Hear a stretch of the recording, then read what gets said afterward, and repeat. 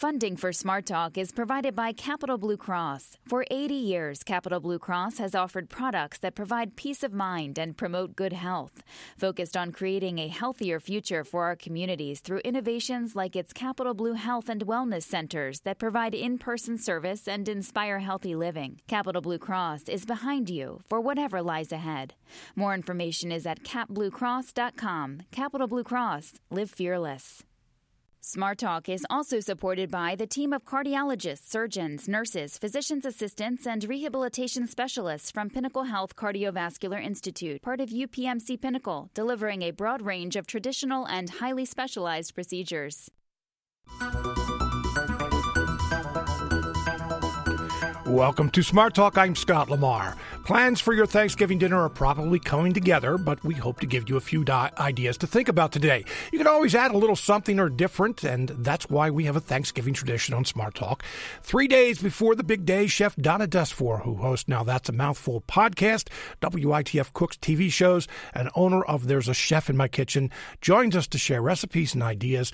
We also would like to hear your suggestions or stories about holiday traditions or experiences. 1-800-729-7532 is the number to call, or send an email to smarttalk@witf.org. Chef Desfor, welcome back to the program. Thanks. It's great to be here. We were just talking off the air about how long it's been. I think you've been on the program. We kind of came to the conclusion it's been like 8 years, something like that. I started when I was 12.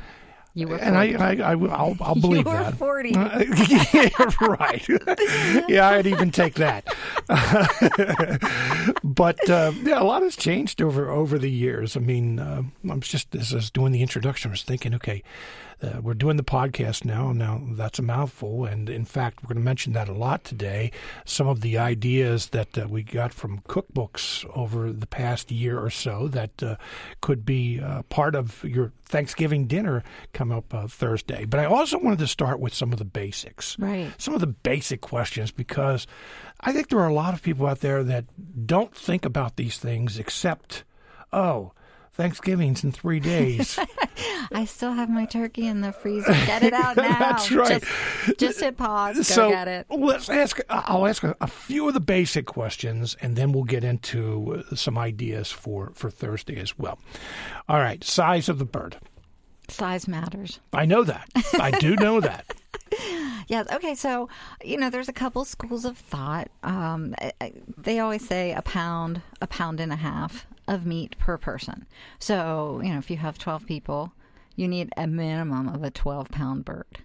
I don't know. I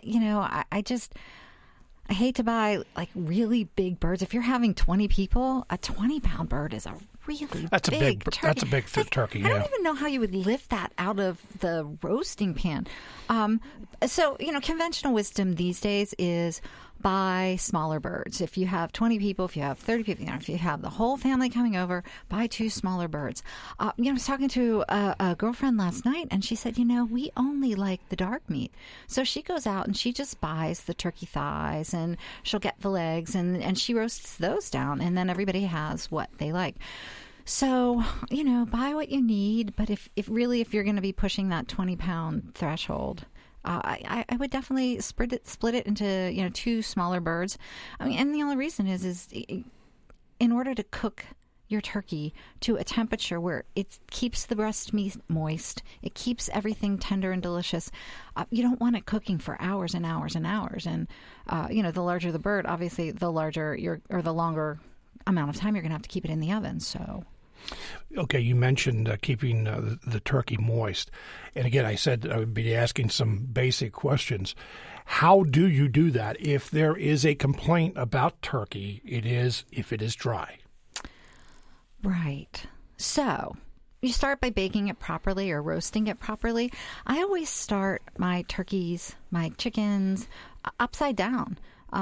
So you want to, give that bottom side where all that dark meat is, where all that fat is, where all those bones are. You really want to give that time to cook at a really high heat. And what happens is that fat starts to render out, those bones start to, give off their marrow inside, and it's all falling down into that breast meat, and, which is the leaner cut. So I always start my birds at about 425 on a convection setting. So that's about 450 if you don't have a convection setting. Upside down, I always like to stuff some citrus and some herbs up. Yeah. How do you nicely say up from its behind? Bum, in its cavity. But do for about 30 minutes, 45 minutes until you see that nice crispy exterior. Pull it out of the oven very carefully, and this again, if you don't want a really heavy bird, but take a bunch of tea towels or kitchen towels or wads of paper towels, flip that bird over, maybe put a little seasoning on top, or slide some butter or seasoning underneath its skin, and pop it back in the oven, and then 20 minutes per pound at that point is a good idea. Lower your oven temperature to about 350. So. Cover or uncovered? I always cover it to start and then uncover it in the end just to crisp that skin up. Now, a lot of people say, no, they never do that. They get the crispy skin. But, when you pull it out, you have to let that bird rest for at least a minimum of 20 minutes, a minimum. And you're going to tent it with foil. So once you do that, any crispy skin that you've achieved sort of starts to get flabby. Now, the other thing that we discovered through the podcast, Now That's a Mouthful, and talking to another girlfriend last night who actually had Thanksgiving on Saturday for her family of 20, she cooked her turkey in advance. She said it was a 20-pound bird. She cooked it, sliced it down, and then she used the sous vide method. That's the immersion circulator, where you put your food into bags and then you immerse it in a water bath. But that water bath is at a specific temperature that you want to achieve throughout the food. So she reheated her already cooked turkey in these waterproof bags, brought it up to temperature. She did that with the drippings inside the bag, so everything got reinfused. Put it in a chafing dish. She said it was the best turkey they had this year. And on the podcast, we talk about the sous vide cookbook. It's called Sous Vide at Home, and you can go on nowthat'samouthful.org and you can search the cookbooks and you'll find Sous Vide at Home. But you can see how this method works. It's pretty spectacular. So, you either let that turkey rest for a really long time, all the juices go back into the meat, or you opt for the sous vide method. By the way, this is a program where we would like to hear from you. Best turkey you've ever had. Or maybe I should say best turkey you've ever made. We'll go a little further. Both, yeah. Yeah. 1-800-729-7532. Send an email to smarttalk@witf.org. You can go to WITF's Facebook page, or on Twitter, we are at SmartTalkWITF. So, again, give us a call. We'd like to hear from you. This is one of those programs we'd like to hear a whole lot from you. Best turkey out there. And again, talk about your traditions, other things you just like to talk about, all things Thanksgiving today. I want to hear, what's the best spin on that horrid green bean casserole? One of the things that we always talk about on this program before Thanksgiving, and actually any holiday we do, is anything different. Now, you mentioned to me before today's show, and as we were preparing this, you said that, the podcast, Now That's a Mouthful, has given you a whole lot of ideas. Now, what this is a podcast with cookbooks that we ask our testers out there to test these recipes and then get their response to talk about it. But some of the ideas in the podcast that would be good for Thanksgiving, are you going to incorporate any this year? I am. And, the thing is like what you said, the podcast is a conversation. So in speaking with these people in our testing community and getting their ideas, getting their feedback, I found myself just in the last week, we had a bunch of friends over last night for an Open That Bottle dinner. And I'm thinking, okay, well, getting ready for Thanksgiving, I've got all this stuff. I've got butternut squash, I got kale, I have Brussels sprouts. Like, how do I start pulling all of these things in? And how do I make a regular dinner in from what I have, but then also get ready for Thanksgiving? So I just kept going back to the podcasts, the recipes. I was like, wow, kale. I was going to do a kale salad, but there's a wonderful recipe from your favorite cookbook called The Naked Cookbook. And it's a ribboned kale salad with nectarines and a tamari dressing. And I was like, okay, well, nectarines not really in season, but that whole kale salad and then that tamari dressing is spectacular. It's like a soy-based dressing, but it's got ginger and garlic and a little bit of honey and a little bit of chili pepper. And it's just fabulous. A little toasted sesame oil. So, you get this really rich umami flavor, and then you get that really earthy kale. So I was like, okay, well, I could shred some Brussels sprouts and toss that in. And the recipe calls for red and green cabbage. But I was like, yeah, I don't really want to go there for Thanksgiving. So I got some Napa cabbage. This salad turned out absolutely delicious. And then I served it with roasted beets, which, of course, will be on the menu for Thanksgiving because I'm about the only one that likes roasted beets. But yeah, so... Really? You're the only one? Well, in my family, yeah. Okay. And mushrooms, too. Well, my husband likes mushrooms, but everybody else, no. Mm-hmm. So, so you go back and, okay, what do you have? What do you like? And you start pulling things that you've used all year long, but now you just bring them up to, to the season and to the event, which is Thanksgiving. So, flavors like bacon, flavors like maple syrup, apple cider, apple cider vinegar, and you start wrapping all of those flavors into your sautés, to your roasts, to your vegetables, whatever you're doing. Just a little change really can spark up the flavor and get the conversation around the table. Everybody's going to be looking around and saying, hey, this is a little different, but quite delicious. What'd you do? What you're describing, I know there are a lot of people out there who are getting ideas now about what they could do on Thursday. But this is one of those holidays that tradition means so much that, yes, probably there are people at the table who would like something different and say, oh, that is really good. But then there are others who say, oh, it has to be the exact same way every year. So we have to get those people to kind of change up a little bit. Well, if you remember the last couple of years, we've been hearing more and more from our listeners, and they say the same thing. They're like, I make the regular traditional recipe, and then I make it the way I want to. And, 9 times out of 10, everybody's like, oh, your way is better. But still make that the regular green bean casserole. So, tradition has a place on our table, and you don't want to, you don't want to not have that there. But really, there's so many great foods available to us now. There's so many great flavors and seasoning agents. And it used to be you'd go to the grocery store and the only kind of vinegar you could find was white vinegar. Mm-hmm. And now, there's like a whole range. Some of the stuff that I brought in today, the onions that I caramelized, when I was done caramelizing them, I used a maple balsamic vinegar. So you get this wonderful rich tang of the balsamic vinegar, but it's got this is just wonderfully sweet maple syrup notes to it. It's fantastic. Yeah, and it does taste great. And we'll talk about what you brought in today as well. Let's take a call from Albert in Harrisburg. Albert, you're on the air. Hello, Albert. Listen to the phone. I know he's there because I can hear us in the background. Hi, Albert. Albert. Okay. Maybe he's stirring or roasting or... There he is. Hey, Albert, listen to us on the phone. Hello. Okay, there Hi, you go. Albert. There you go. So what's on your mind? Well, we do our turkey in a roaster oven.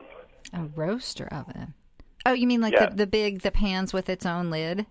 Yes, that's correct. Yeah, the pan with their own lid. Yeah. So we were wondering, how long would you do a 20-pound turkey in that, or what would you put it in upside down, or how would you do it? I would still put it in upside down. Again, I would start that high heat. High heat like 425, 450.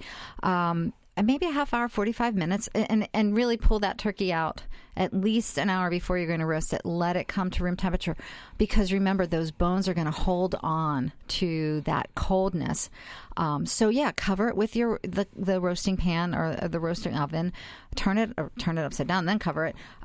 Give it a good half hour, 45 minutes. Pull that lid off, flip the bird, and then put that roaster oven back, or the lid back on. And then maybe not 20 minutes per pound, because you're basically going to be convecting it inside of that pan. but I would maybe drop it down to like 16, 15 minutes per pound from that point forward. And then take the lid off, see what the skin looks like, take a temperature, and see if you're ready to go. If you have a little thermometer popper that pops up, see if it's popped, and you're good to go. Any other questions, Albert? And no, I guess. Okay. I guess. Well, have a happy Thanksgiving. Thank you, bud. All right. Thanks very much for your call. My mom used to do that. She had one of those big roasters. Oh, yeah. Yeah. The big blue ones. Well, ours was sort of like black speckled. Well, ours was blue speckled. Yeah, okay. I thought they were the most popular. Maybe blue was, maybe ours was just used so many years. I don't know. Maybe it was when I grew up. Yeah, like when dinosaurs. Yeah, were really. Yeah, dinosaurs were the Pilgrims at the first Thanksgiving, Right. You're listening to Smart Talk on WITF, your home for NPR News and all things regional. I'm Scott Lamar. Smart Talk is supported by Capital Blue Cross, providing health care coverage accepted by doctors and specialists in all 50 states. More information is available at capbluecross.com. Capital Blue Cross. Live fearless. Smart Talk is also supported by UPMC Pinnacle, committed to research that improves health, reduces recovery times, and brings new treatments and therapies to our area before they're available elsewhere. More information is at upmcpinnacle.com. Welcome back to Smart Talk. 3 days before Thanksgiving, Chef Donna Desfor is with us today. We're talking about Thanksgiving dinner, holiday traditions. If you have a question or a comments especially, and still looking for some answers to that question, best turkey you've ever made or best turkey you've ever tasted, how it was made, give us a call, 1-800-729-7532. Send an email to smarttalk@witf.org. Let's go to Bill in Lancaster. Bill, I know you always have some good ideas for this show, this particular show about Thanksgiving. So what's on your mind? Well, this morning, first of all, good morning, Morning. Scott and Donna. No ideas or anything, but the time is coming when I have to start brining the turkey. Yes. And, of course, the best turkey that I've ever had is when it's brined. Mm-hmm. Well, my question for Donna is, when you brine a turkey, what do you recommend for the amount of salt, sugar, and water? Oh, okay, ratios. I probably would have to go back and look and see what I normally do. I believe the salt and sugar, personally, when I do my brines, I try to keep the salt a little bit less than the sugar, and here's why. The salt is what eventually causes that brining to reverse itself. And the whole idea of the brining is the salt draws all of the natural juices up to the surface. So the brine should have lots of flavorful hard spices and delicious things like cloves, cinnamon, peppercorns, onions, any kind of aromatics you can put in there, any kind of hard spices. But once all those juices come to the surface, which is what the salt does, then they absorb those flavors, the spices, the sugar, a little bit of that salt, and then they return back into the meat or the bird in this case. So that's great. But if you extend that brining process, that time window, and again, it's going to depend on how big your turkey is. But if you miss that mark, then all the juices start leaving the turkey, and they're not ever going back in. So you've got one shot to get those juices all flavored and aromatics and the seasonings back into the meat. And then you need to be done. So that's why I always tend to go a little less on the salt and, keep the sugar at whatever recipe you're using. Because with a little less salt, you have a little more play and a little more range of time. So yeah, that's what I've noticed, too. A lot of the recipes, they use almost twice the salt to the sugar, and it's just way too salty. So I cut it back to about equal or a little less on the salt. But how long do you normally brine them for? Again, it depends on the size of the turkey. So, some people 12 hours, some people will say 12 hours. I try to, get that brine going, the night before, and then I let it go until I'm ready to take it out and get the turkey ready. Now, it's in a cold solution. It's in, some kind of cold storage. So usually around 12 to 14 hours is how long I'll let it go. And then I just take it out and, give it a little rinse, and then let that turkey come to room temperature before I start cooking it. So the other thing I like to throw in is a little orange peel or lemon peel or something, some citrus. Yes, citrus is amazing. And and if you don't have any fresh citrus, look in your spice pantry, because sometimes you can find things like lemon pepper, and then that will work. But yeah, fresh citrus is amazing, and it's all those oils that are coming out of the skin that just permeate the meat. It's delicious. Yeah, and of course when you brine it, it's juicier too. Yes, it's fabulous. Hey, Bill, you have a good holiday, okay? You too. Nice Thank you. And I leave you with this thought. Well, at least that bird's still alive. All right, let's go to Colleen and Carlisle. Colleen, you're on the air. Good morning. Good morning, Colleen. Good morning. So here's what we do. We grew a very country bumpkin family. We cook our turkey outside underneath a garbage can. And here's how you do it. It's very easy. You better explain. You get a brand new garbage can, not a huge one, like a mid-sized garbage can. You have to burn the galvanize out of it first, so you have a fire and burn all that out. Then what you do is you put some tin foil on the ground, and you have to make yourself a stand so the turkey stands up. Right. So you put the tin foil down, you put the stand on top of it, and then I use a bundt pan so it catches all the drippings. Oh, right. Put the bundt pan over it. Then you set the turkey on top of it. Then you put the garbage can over top of it, and you use about half a bag of charcoal. You start. You have a ring of charcoal around the base, around the outside of the can. You put about 10 pieces of charcoal on the top and let it go. In 2.5 hours, it's done. Perfect. What size turkey do you use?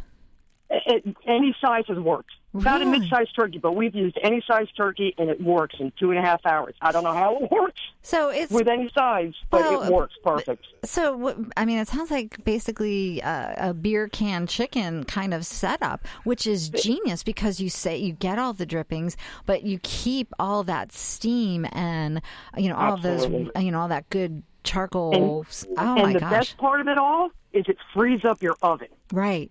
So now you have your oven for everything else you want to bake or even just keep warm. Right. Whatever. But you put it outside, you let it go, and I'm telling you, 2.5 hours. Done. That's perfect. And it's great. It's simple, and it's great. And then if you want to make a glaze or something, you can put some, once you cut it up, you can put some glaze on it or whatever. It works perfect. Colleen, I have a couple questions for you. How did you get started using the garbage can for that? And number two, do you have any pictures that you could send to us? Well, I don't have any pictures, but there are videos of it. There's plenty of people who do it. So if you got on YouTube, if you just type in garbage can turkey, you'll find videos for it. I'm going to do that. But I got turned on to it from my father. Mm-hmm. And so they've been doing it for years. They're out in Jersey. I'm out here in Pennsylvania now. But they've been doing it for years. In fact, I think this year we're going to have 2 turkeys going. And That's it's just, spectacular. but on some of the videos you'll see online, just keep it simple. People, they start getting real fancy with it. Keep it simple. Right. Garbage can, a ring of charcoal. Right. But the one thing I do different, like I said, is I put a bundt pan underneath it. And you get all those juices. Drippings. Right. Yeah, that's perfect. It's fantastic. And like I said, the best part is it frees up your oven. Wow. You've got your oven for everything else. And, there are never enough ovens come Thanksgiving Day. Hey, Colleen, thank you very much for your call, and have a great holiday. Happy Thanksgiving. You too. Thank you so much. That's pretty ingenious. It is, and that's the first time we've heard that on the show. Yeah. We always learn something during the show. I like the idea. Make sure you get that galvanized part out of it. Yeah, but when you think about it, we've talked about smoking turkeys for years. We've talked about grilling turkeys and deep frying. Right. So this obviously makes sense. Why not do a turkey the same way you would do a beer can chicken? And catching all those drippings in a bundt pan is genius, because then whatever you want to do with them, whether it's just baste the turkey before you serve it or use that as a base for a gravy, why not? Quick question before we go back to the phone, because I see we do have a lot of phone calls, but we need more. 1-800-729-7532.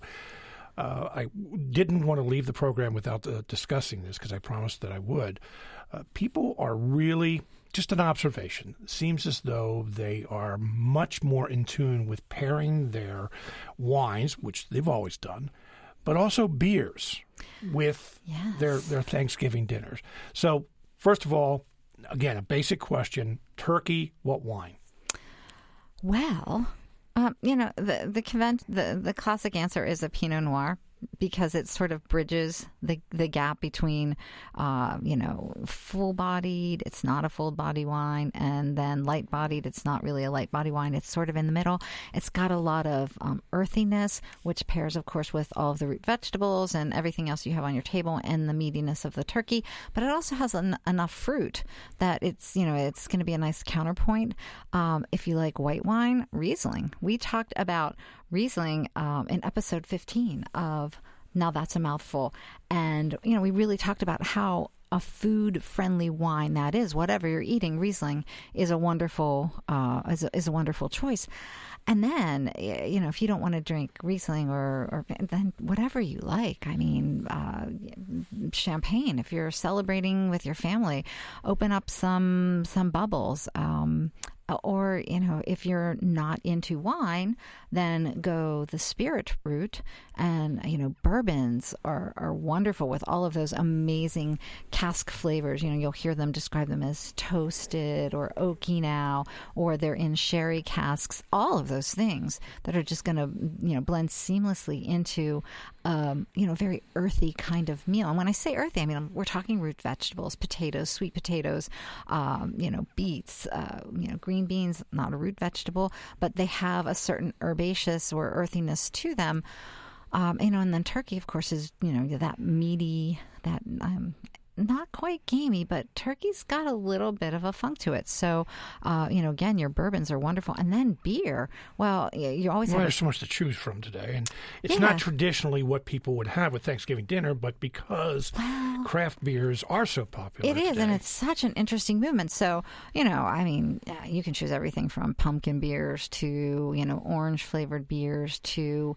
but I would always choose the ones that rely on, like, the grains, the malts, the barleys, the wheats, because that's what's really going to go counterpoint to counterpoint, stand up to what you're serving on the table. And, if you really want to have some fun, get a couple different ones to try and then try them side by side. That is the easiest and best way to ever figure out what you're going to like or what you want to drink with whatever meal you're serving. Just keep them away from the kids' table. Yes, and take an Uber. Yeah. Mike is in Lancaster. Mike, you're on the air. Hi, good morning. Good morning. Good morning, Mike. Good morning, Chef. Good morning, Scott. So your question was, what's the best turkey we ever made? The one I'm proudest of was 3 years ago, 2014. Some friends and I who were at the time living in New York State, we'd gone apple picking and then made apple butter. Mm. And then on a complete lark, just as a whim, when we had the turkey, we mixed the apple butter half and half with rendered bacon fat, rubbed that all over the turkey, and then on the breast, rubbed it under the skin, and then just roasted the thing in the normal oven way, and it was just magnificent. It sounds that way. Best tasting thing. It was juicy, it was moist, it was succulent, it was magnificent. Well, and Mike, you can't go wrong with... Go ahead. What were you going to say? Go ahead? Yeah, go ahead. Oh, I just said, incidentally, the wine we paired it with was it's a Torrantes Riesling blend from Argentina. There you go. Right. Mm-hmm. So what's not to like about, first of all, bacon. Apple picking and then adding bacon to that. So if you do that again this year, just let me know where you're at. I'll come by. But we spent a lot of time talking about bacon and what bacon can do for your foods. It's a flavorful fat. And one of the things that we often forget in a very health conscious food kind of media world is that fat is what delivers flavor across our palate. And we talk about this in episode 18 of the podcast, Now That's a Mouthful, but we talk specifically about bacon fat. And this is a fantastic application. So, thinking about what Mike did and then go back and listen to episode 18, you'll be like, whoa, that just takes it to a whole new level. Mm. Hey, thank you very much for your call and happy Thanksgiving, Mike. Happy Thanksgiving. That's just a great combination. I think, apple butter. Who would ever think of apple butter on turkey? Well, you have apple pie, right? Right. So why not? Okay, we have something else, apple, coming up here. Ooh. And let's see, Sam is in Lidditz. Sam, you're on the air. Hey, Sam? Oh, Sam's not there anymore, but what I wanted to mention is that Sam says the best turkey he's ever had was smoked with apple wood. Apple wood, there you go. Right. Yep. Yeah, smoked turkeys are fantastic. Let's go to Vicky in Camp Hill. Vicky, you're on the air. Oh, I'm trying to find my bunt pan because I want to make that turkey. Well, just take a deep breath, press pause, and say, okay, where's my bunt pan? I had to do that just yesterday. As you heard me say earlier, we had people over for dinner, and I don't remember what I was looking for, but I was like, okay, so this is one of those times where it gets put away in the wrong spot. And then I realized I was looking in the wrong spot, and I was the one that put it away in the wrong spot. But yeah, it will come back to you. Yeah, I think the last time I used it was 1980, so I'm a little nervous. You'll find it. So I was in New York, and I was at a restaurant, and they had a side dish called corn and sweet potato pudding. Corn and sweet potato. That's corn and sweet potato pudding. And I thought, oh, this is great because no one ever eats a sweet potato, and everyone likes to bake corn, and that's one side dish instead of two. right. So I've been looking all over the Internet, and everything I find is way, way too sweet. Right. And it kind of reminded me of the traditional baked corn, you know, that has sour cream and butter and 2 cans of corn. So what the recipes that you're looking at with the sweetness, is it coming from what, maple syrup or?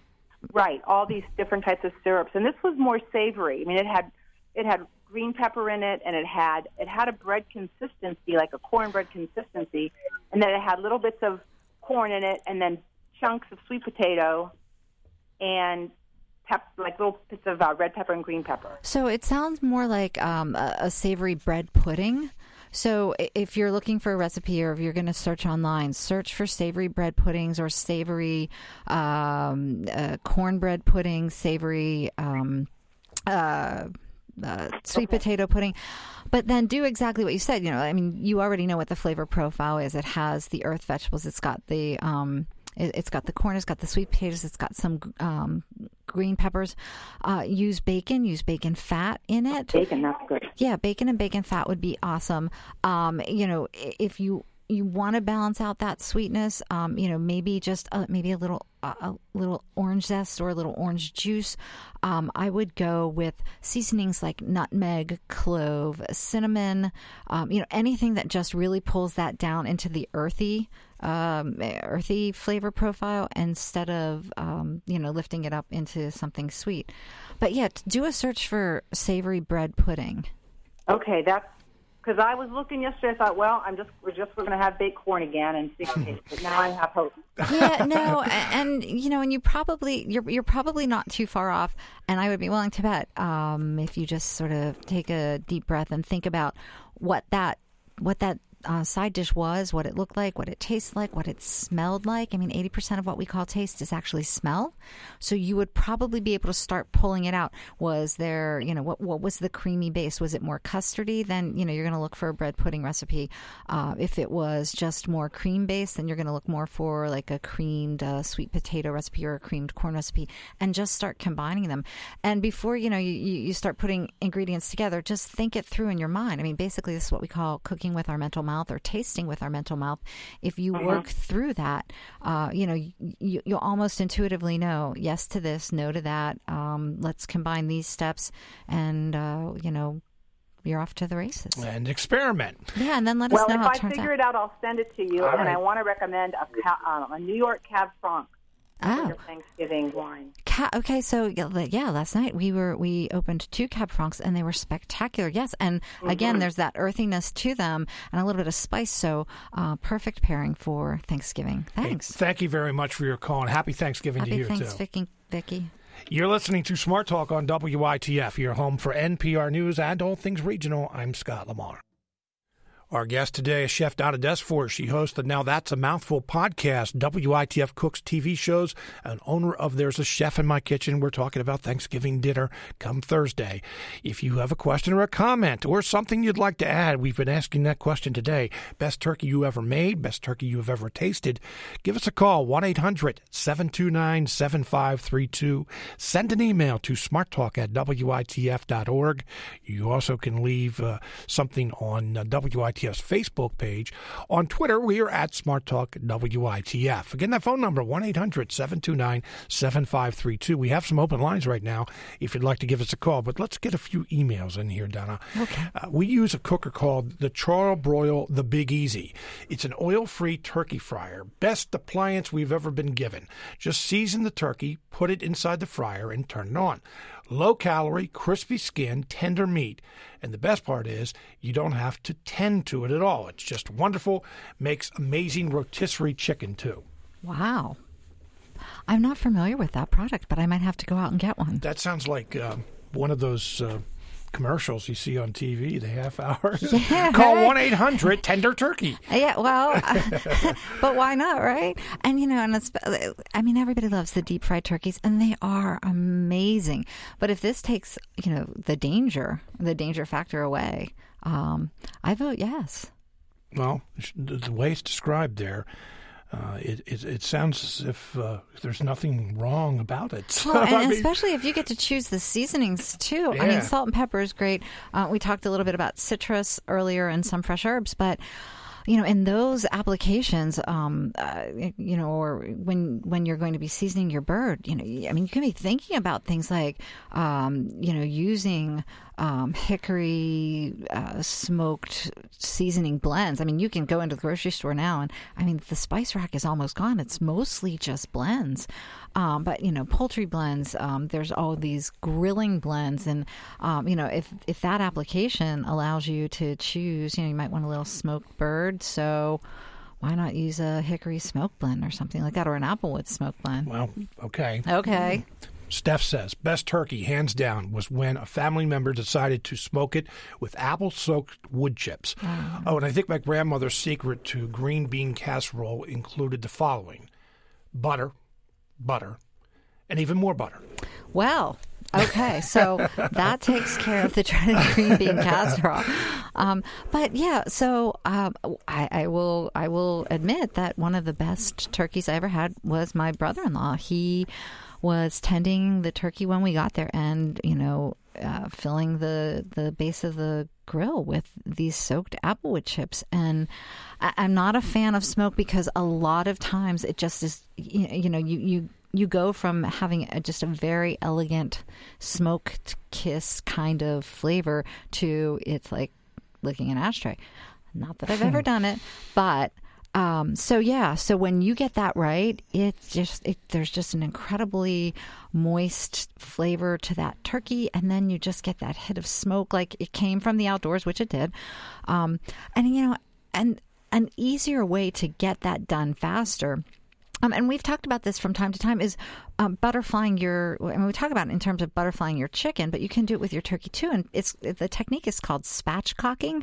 But basically, you just cut up along the spine, spread that bird open, break down the breastbone, and so now you've got a flat piece of meat.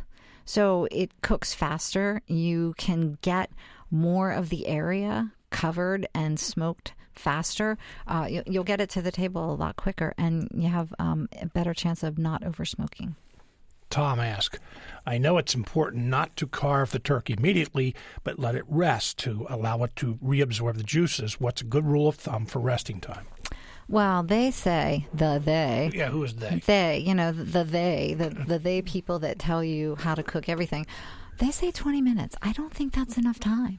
I really don't. I would say a minimum half hour. I would even go 45 minutes, because unless you're cooking a small turkey, you've got all of those juices now at the surface. And, if you think these are just little juices here, they need to find their way back into the meat. They have to get back to the bone. They have to get back to the cavity. That's, some parts of the chicken, that's quite a far way to travel. And where we want the most juice is in the breastbone, and that's the thickest part of the meat. So, I would say my rule of thumb, when it's done, pull it out, tent it with some heavy-duty aluminum foil. You don't have to, cover it because it's going to continue to cook, but just tent it and let it breathe a little, but give it a good half hour, 45 minutes. If you can stretch it to 45 minutes, I don't think you'll be disappointed. And your turkey's not going to be cold. So I have to admit that that's too long. It tempts me. It's too long? Yeah, well, okay. I'm not disagreeing with you. But from a personal basis, no, I'm not. No, I say listen to Donna, but I am also saying that I find it too tempting to not pick little pieces of turkey. Right. So then we can blame you for all the juices that seep out from where you're picking all those little pieces off. You and my husband, like, you can. He does the same thing? Oh, my God. I cannot even have him in the kitchen with me. No. See, that's Then when the pan, like the bottom of the pan, is just like filled with all this extra juice, I'm like, we know who is here. Oh, okay, I'll try. I will try. Minimum half hour. Okay, I'm not disagreeing with the amount of time. I'm just saying that I have no willpower, and if that odor is coming through, that the fragrances the aroma. There you go. Yeah. The aroma of the turkey. I cannot help it but to just reach in there and pick. Well, that is a true testament to whoever's in your kitchen cooking, because I'm pretty sure, Scott, it's not you. How do you know that? I've heard you. I've actually seen you cook. So for your family's sake, I hope it's not you. I will admit that. Hey, today, and whenever you're on the program, you always bring some goodies along. Yeah. And I had an opportunity to sample. And these were a few of the recipes from Now That's a Mouthful. So what did you bring today, and how was it made? Well, so I went back to one of our very first episodes, and one of the things that our testing community they were over the moon about, and it was homemade ricotta. And it comes from Ina Garden's Cooking for Jeffrey cookbook, and the recipe is online at nowthat'samouthful.org. But it's really a crostini recipe. It's a butternut squash and caramelized onion crostini, but she tells you how to make homemade ricotta. So, again, getting ready for this dinner party, having butternut squash on hand for Thanksgiving, I was like, well, what can I do with it? And instantly I went back to this recipe. So you make your ricotta, and then you just basically steam saute. I mean, she tells you to roast it, but I just steamed my butternut squash in my skillet, and then I did the same thing with the onions and added a little maple balsamic vinegar at the end. And so now we have these wonderful crostinis with little multi-grain bread, and I did bring in some cranberry walnut bread. We just slather a little bit of the ricotta, then you layer a little bit of the butternut squash, and that's seasoned with a splash of apple cider vinegar and maple syrup. So you've got, that earthiness, that tang, and then just, just a kiss of sweetness to round it all out. And then you put these caramelized onions on top. It's fabulous. And then the other recipe, we had the ricotta. So I was at a little spa resort last weekend, I think, or 2 weekends ago, and they're all about healthy eating. But this peanut butter delight showed up on the breakfast bar every morning, and I was like, well, I don't know what's in there, but peanut butter is always at the top of my list. So it's just ricotta, peanut butter, a little bit of honey. I used nutmeg, cinnamon, some grated cocoa nibs, and did I say honey? Yeah. Yeah. Oh, and just a splash of vanilla bean. And then the ricotta, you just like whiz it all together in your food processor, pop it in the refrigerator, and you get this amazing spread. So, it's great for fruit. It's great for breakfast in the morning. I mean, both of these dips or, spreads are amazing for breakfast. You can have a savory butternut squash, and you can have the sweeter peanut butter. But, again, we know what we like. We have recipes that, we can always go back and say, well, I've got this extra ricotta. What can I do with it? Oh, yeah, I remember, like our friend Vicky was saying, she had this amazing dessert or this side dish with the cream corn and the sweet potato. Well, what do I want to taste? And you start thinking about how you wrap it in. Same thing with the peanut butter. It's like, okay, ricotta, peanut butter, what else do you add? And, all those wonderful flavors wrap in. I have an email here.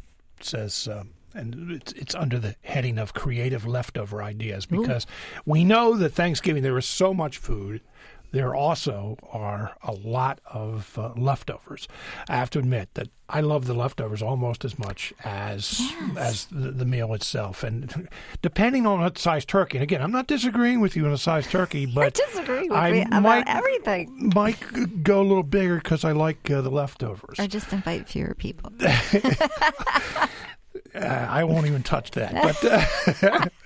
But here's the creative leftover idea. Use big tortillas and make Thanksgiving burritos. I love that idea. I do too. Yeah. Okay. So, so I know we keep going back to the podcast, but one of the cookbooks that we cooked from, it was Dinner by Melissa Clark. And she talks about how you wrap in all of these cultural cuisines and, you take your leftovers and a burrito is a beautiful, you have everything you need to make it on your Thanksgiving table, so why not? All right, so I'm putting you on the spot here, but I promised this as well. We've been talking about a lot about turkey, understandably. Talked a little bit about the side dishes, but what about dessert? Any ideas for a simple, let's say it this way, describe it this way. A simple dessert that may be a little bit different. A simple dessert that maybe... Yeah. Come on. Okay. You have that whole podcast recipes to choose from there. You have a whole list in front of you. Well, I do. But interestingly enough, a lot of the recipes we were not testing around Thanksgiving. True, but it doesn't have to be a Thanksgiving dessert. You're right, it doesn't. Okay, so, apples. We were talking about apples earlier. Okay. You could do an apple tart tatin, which that's from French cooking, French country cooking. And, just like an apple upside down cake. So use apples, which are amazingly delicious right now and in season. I would suggest, maybe changing up the apples using a little bit of Granny Smith, a little bit of, tart sweet, and then a little bit of sweet, so you get a really nice complex flavor of apples in that tart. And that's super, super fun and super delicious, right? Carrot cake? That's more Easter. Yeah. Yeah. I'm thinking more of when it comes to carrots, glazed carrots. And I don't think you want to take those glazed carrots and then crush them down into. No. I think a lot of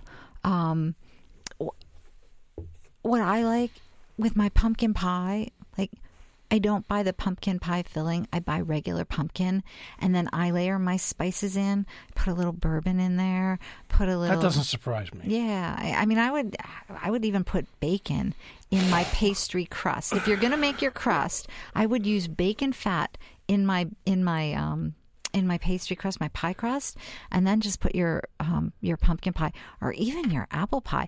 And then when you serve your apple pie, if you're going to serve it warm and you're going to serve it with vanilla ice cream, why not shred some cheddar cheese over it and let that cheddar cheese start to melt, or melt some Velveeta and just drizzle that all around, and take that, because that's such a Central Pennsylvania Dutch German kind of combination. Do you like mincemeat? Me either. It's why not? Well, why not use your Thanksgiving table too and your dessert table to bridge the holiday and introduce Christmas, because it's a month Christmas. Away, yeah. Christmas is the next day. But you could start wrapping in things like a hot chocolate bar, or peppermint, or in your after Thanksgiving. Everybody needs a little aperitif, or I guess it's not an aperitif at that point. But a little after dinner drink. But why not serve a little bit of peppermint schnapps in your coffee or your hot cocoa? And do fun things like that. Bridge the season, and little gingerbread. Why not? Now, I know you're not a big baker. I try. But one of the big questions that arises at this time of year, of course, there are a lot of people just go out and buy the pie. And there's nothing wrong with that. No, but when that's you fine. Get it home, get your best pie server plate out. Take it out of the tinfoil one that it comes in the store. Put it in your pie plate, and then take it to wherever, and they'll be like, "Oh, You baked a pie? Like, yes, I did. Why does it say Mrs. Smith on the side? No, that's why you take it out and put it in your thing. Do you have ideas on creating pie crust? I go to the stand. My one singular fallback is Martha Stewart makes a great pastry pie crust, and I use that.